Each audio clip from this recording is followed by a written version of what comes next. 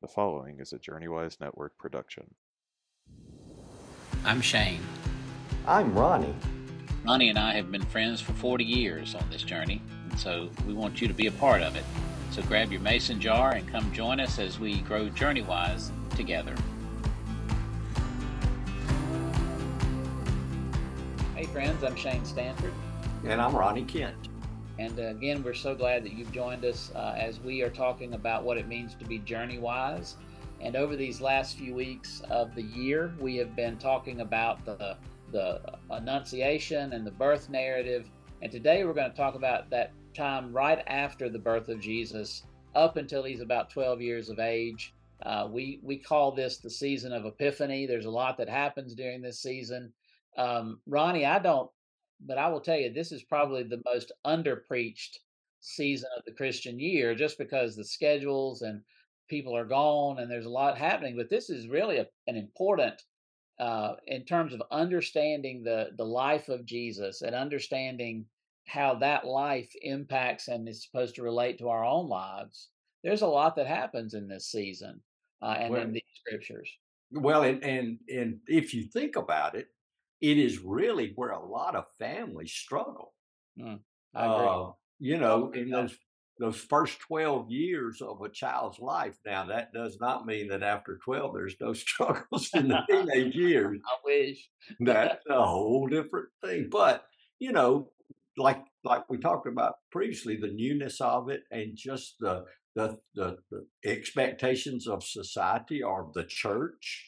One of the worst things a child can do is be born to a pastor, and Tell me and about have and have to grow up. I mean, pediatrician's bad enough, but they expect mine to be renegades. So, it. Mine but too. I think that it is important to talk about this.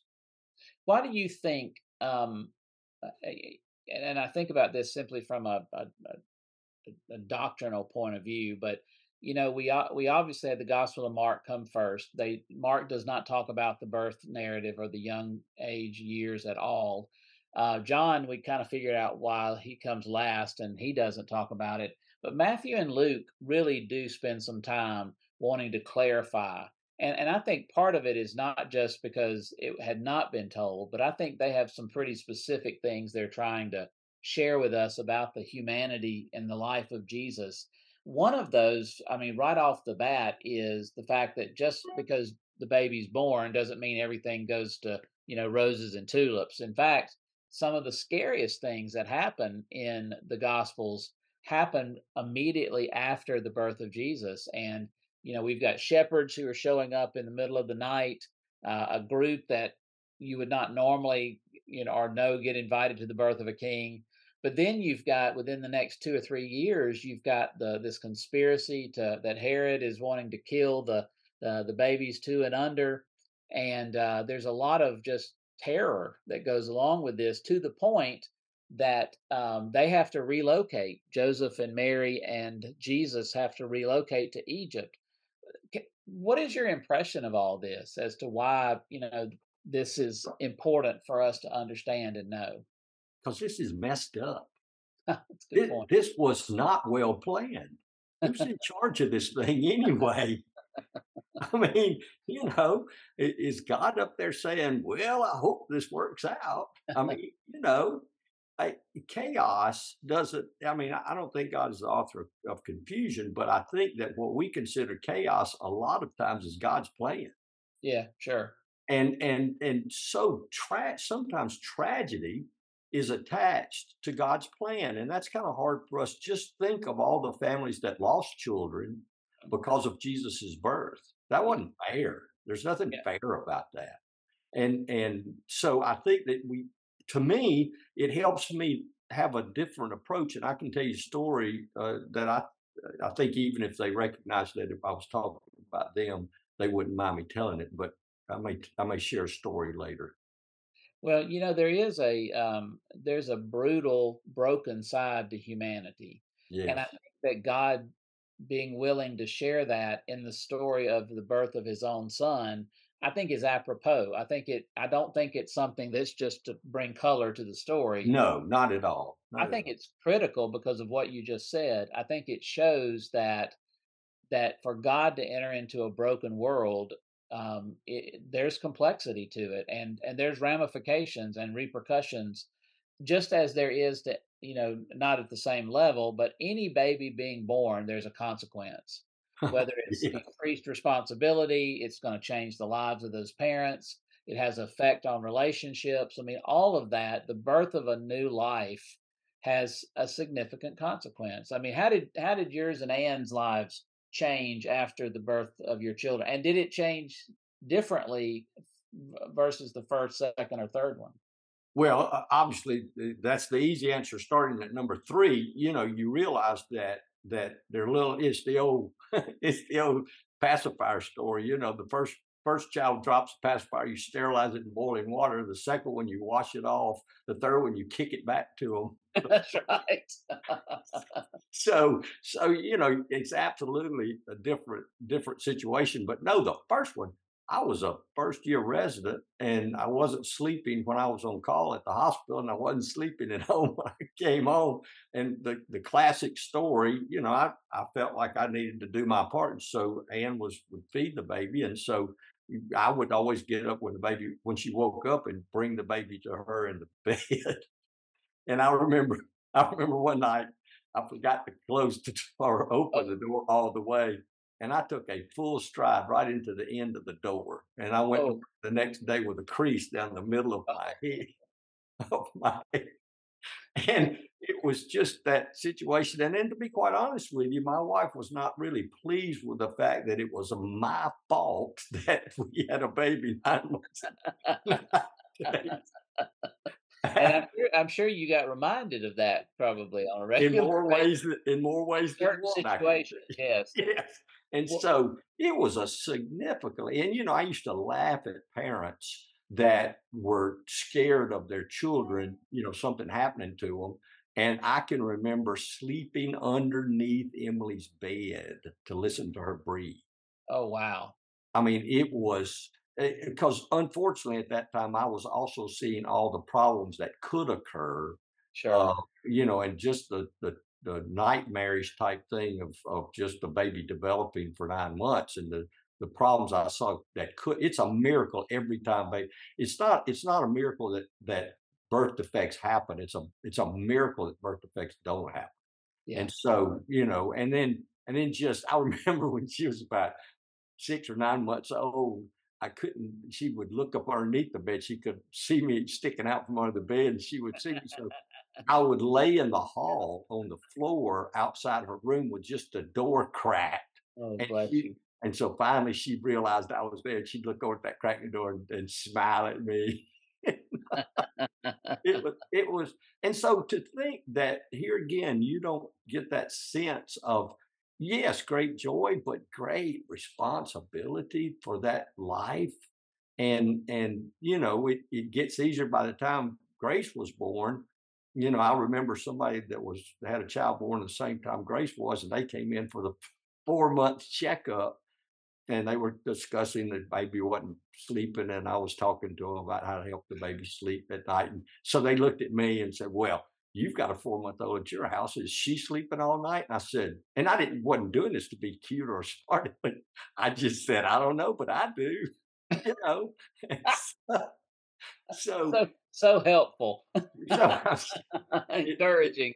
I think they probably made a point with somebody else that Yeah. they check up. But I think I think what God helps us understand is that if we will do our part, Mm, then as we move through not only just parenting, but also the Christian life, as we do our part, He miraculously shows us that He's got this.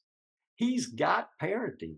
We can mess up, but if we're walking with him, he can take those mess ups and he can celebrate those in a way that causes life to really be life, mm. not this facade, not this plastic type thing. So I think it's a beautiful thing to watch happen in my life and in the life of people around me.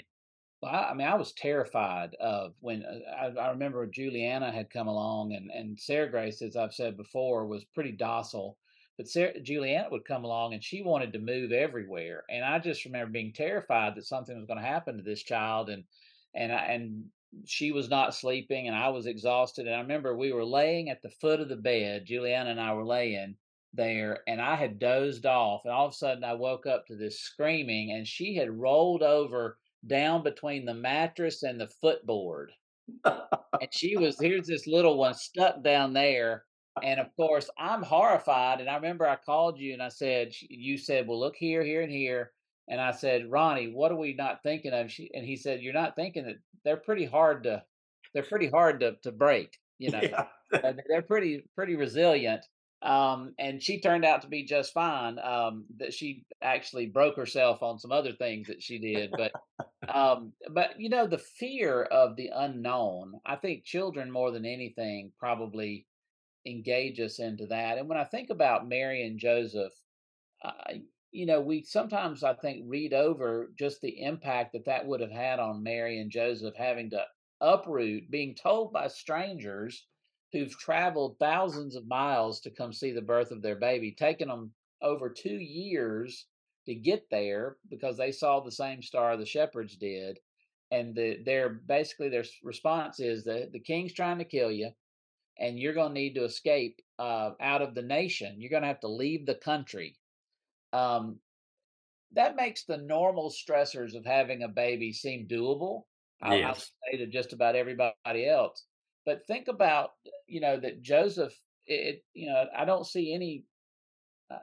I really don't see any equivocation of that. He did what he had to do, and that really seems to be the example that Joseph set from before the baby was born. You do what you had to do in order to take care of your responsibilities and your expectations.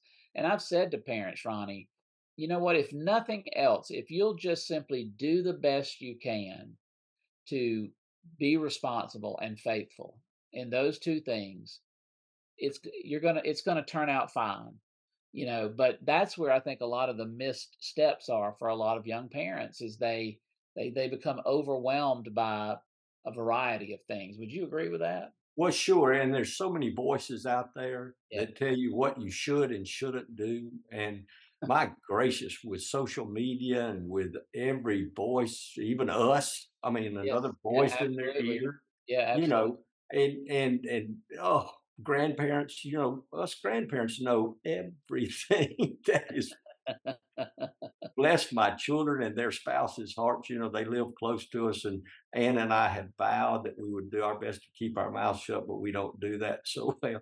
But there's so much confusion of Shane. I mean, I'm overwhelmed at the confusion that new parents probably are experiencing. What are some of the issues that you think, I mean, in all seriousness, that new parents are facing that they have to face daily? Well, I mean, right out the chute, what do you feed this baby? I mean, obviously, we all know breastfeeding is the best thing, but in certain circumstances, that can't happen.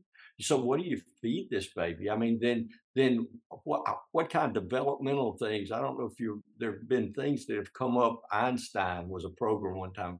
If you did this to your babies, they would have IQs 104, guaranteed IQs 140. That's not true. I mean, and Sesame Street. Is Sesame Street the best thing, or is there some other educational program that you can which school do you put them in? I mean, there's all these, what sports? They've all got to play sports because it'd be a part of it. And then, of course, the music and dance and piano and all this other thing. If There are that doesn't work, you can spend $500,000 to get them into USC as a rower. So, oh, well, now let's don't go there. sorry. It, it Yes. It's yeah. But there's just if you don't start with the basics as parents, if you do not start with the basics, and that's what I always tried to emphasize to them. Yes, there are a lot of options, and to be quite honest with you, they do affect some, but they're not nearly as important and that is your child needs to know they're loved. Yes. And love is not this special kind of program, or it's basically kids start out knowing love is equated with time. And Yeah. so spend time with them and obviously, want their good to be better than your good.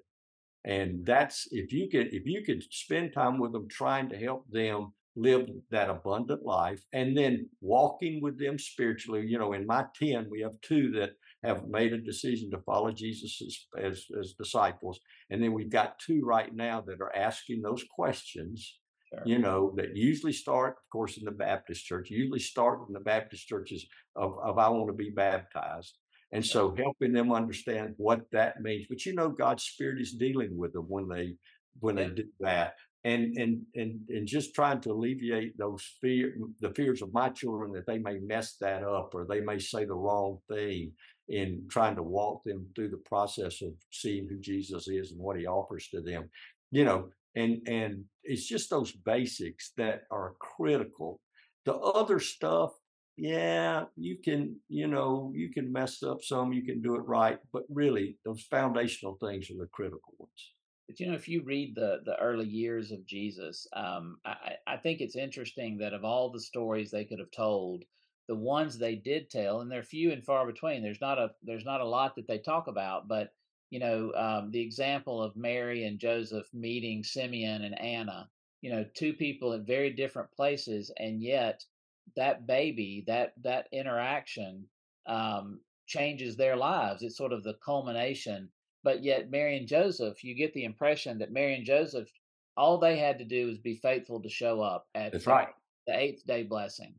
And I think to myself, I don't have to make grand things happen. I remember, I don't know if it was you or someone else that would remind me, you don't have to do great things as a parent. You simply need to show up and be the parent who loves their child.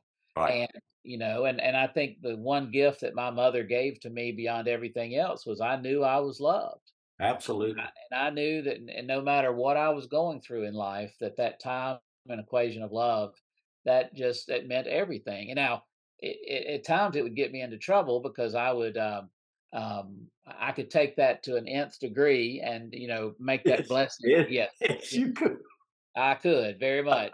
But Um, she was prepared for that with she Factor she arriving. could bring those reins back pretty quickly. But then you look at the story of Jesus and you see that as obviously every Passover they made their way to Jerusalem. You got that impression that there were certain traditions and expectations in their family. And I can imagine what it would have been like for Joseph to have the stepson, who is God's son, the Messiah. He knows this, and can you imagine just getting him to clean his room? I mean, think about that. His But room never got dirty, Shane.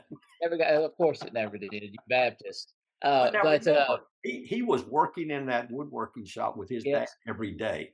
Can every day. and that I think they had a relationship that when Mary, in the motherly sense, got upset more than Joseph did, I think Joseph knew Jesus's character, and they've been talking about this. Not that he hadn't with Mary, Yeah, but I they've agree. been talking about this. And he was memorizing scripture every day. Yes, and so He and so by the time they go to Jerusalem, that they're in Jerusalem for that great encounter where he gets lost or they lose him. He they knows lose exactly him. where He's he is. not lost. And he's sitting there in the father's house listening and having debate with these religious leaders. You said something as we were talking about this that I thought was interesting. It is interesting that Mary seems more upset, and this isn't a hysteria kind of thing. This is just simply a mother being very straightforward about her feelings in this moment. And I think a lot of that, though, comes from the fact that Joseph obviously had spent some time in Yeah. those settings. He's in a different relationship with Jesus, but it doesn't negate the fact that Joseph loved Jesus less. I think they just had different interactions, and that really kind of that they dealt with each other differently. Well, and I think it's a good lesson for us. I mean, both sides, both parents, to understand. Jesus came in grace and truth, and I think that one parent is going to tend to have more grace, and one parent's going to tend to have more truth. And so, I think in that situation, Joseph had the grace, and Mary had the truth. And she was just concerned. It wasn't an anger toward Jesus as disobedient. She was just real concerned, I think. And that's a lesson for all of us parents to see too. Do you think that that's the tension in those early years? We talk about the first 12 years, the tension between protecting the child and helping the child grow and develop. I think that what would you just say a word as we finish up? I mean, I think that's the lesson for today. Well, and parents are gonna approach it. Shane, it's here again. We will cover this in a future podcast because it's worthy of multiple podcasts. But fathers and mothers approach parenting in a way that's multifaceted and multifactorial and multiple etiologies, and because of the way they were parented, because of their own mental health issues, because of, believe it or not, if you have the gift of faith, you're going to parent a different way than if you don't. If you have the gift of encouragement, there's just so many ways. But yes, I do think there's always that friction that will never go away, and parents need to understand that as they are parenting in their own skill, in their own set of principles or priorities, that the other spouse is going to be different. Yeah. And it's not accidental. It's not accidental. I think that children need that, and I do think that it's such an advantage for children to grow up in a two-parent home. And I wish that it was not as common that they don't get that. I do think that we have to appreciate where we are and where our spouse is in the process. Yeah.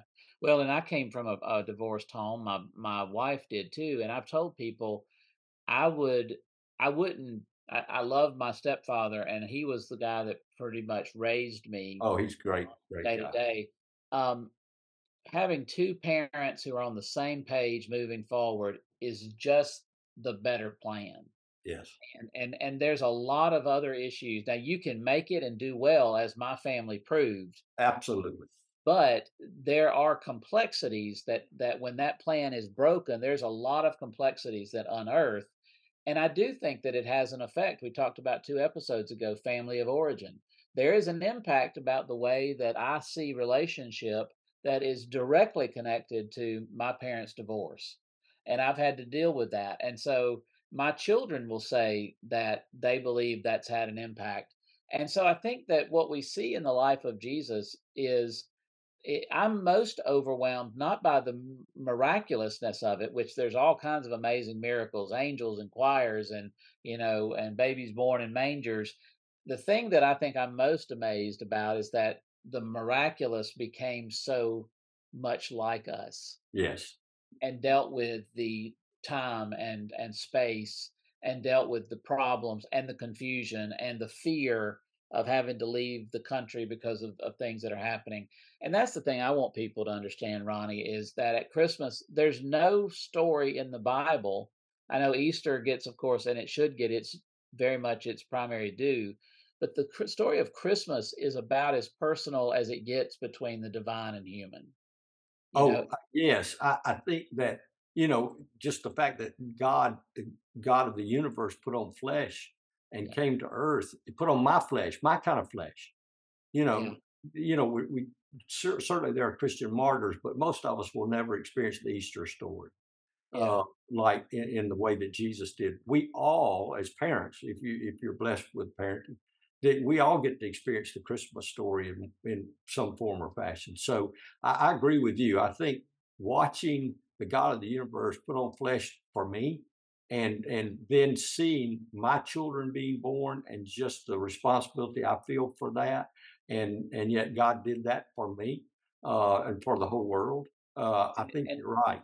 and it doesn't have to be a biological connection either, because Yes, Joseph proves that God will angle people and relationships into your life that you become responsible for, and that you need to be faithful in that responsibility. And yeah, it's just a beautiful. I love the Nativity. I think it's a beautiful story, and taking even further into the early years of Jesus, that speaks to me in ways that I took for granted for a long time, but I don't do it anymore. So, absolutely. and my prayer for everyone is that if you are having a tough Christmas, send us your prayer requests. Send us and let us know how you're doing. You can email us at annl@moorwestcenter.org, or go to journeywise.network and you go to our prayer wall, and there are people who are ready to pray for you.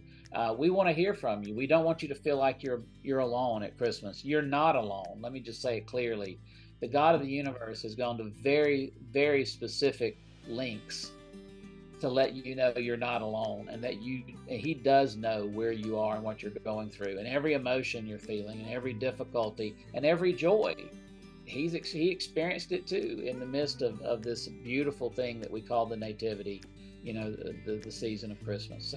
So on behalf of our families and everyone here at JourneyWise and the Moore West Center, we want to say Merry Christmas and Happy New Year, and thank you, Ronnie. Thank you, Shane. All right.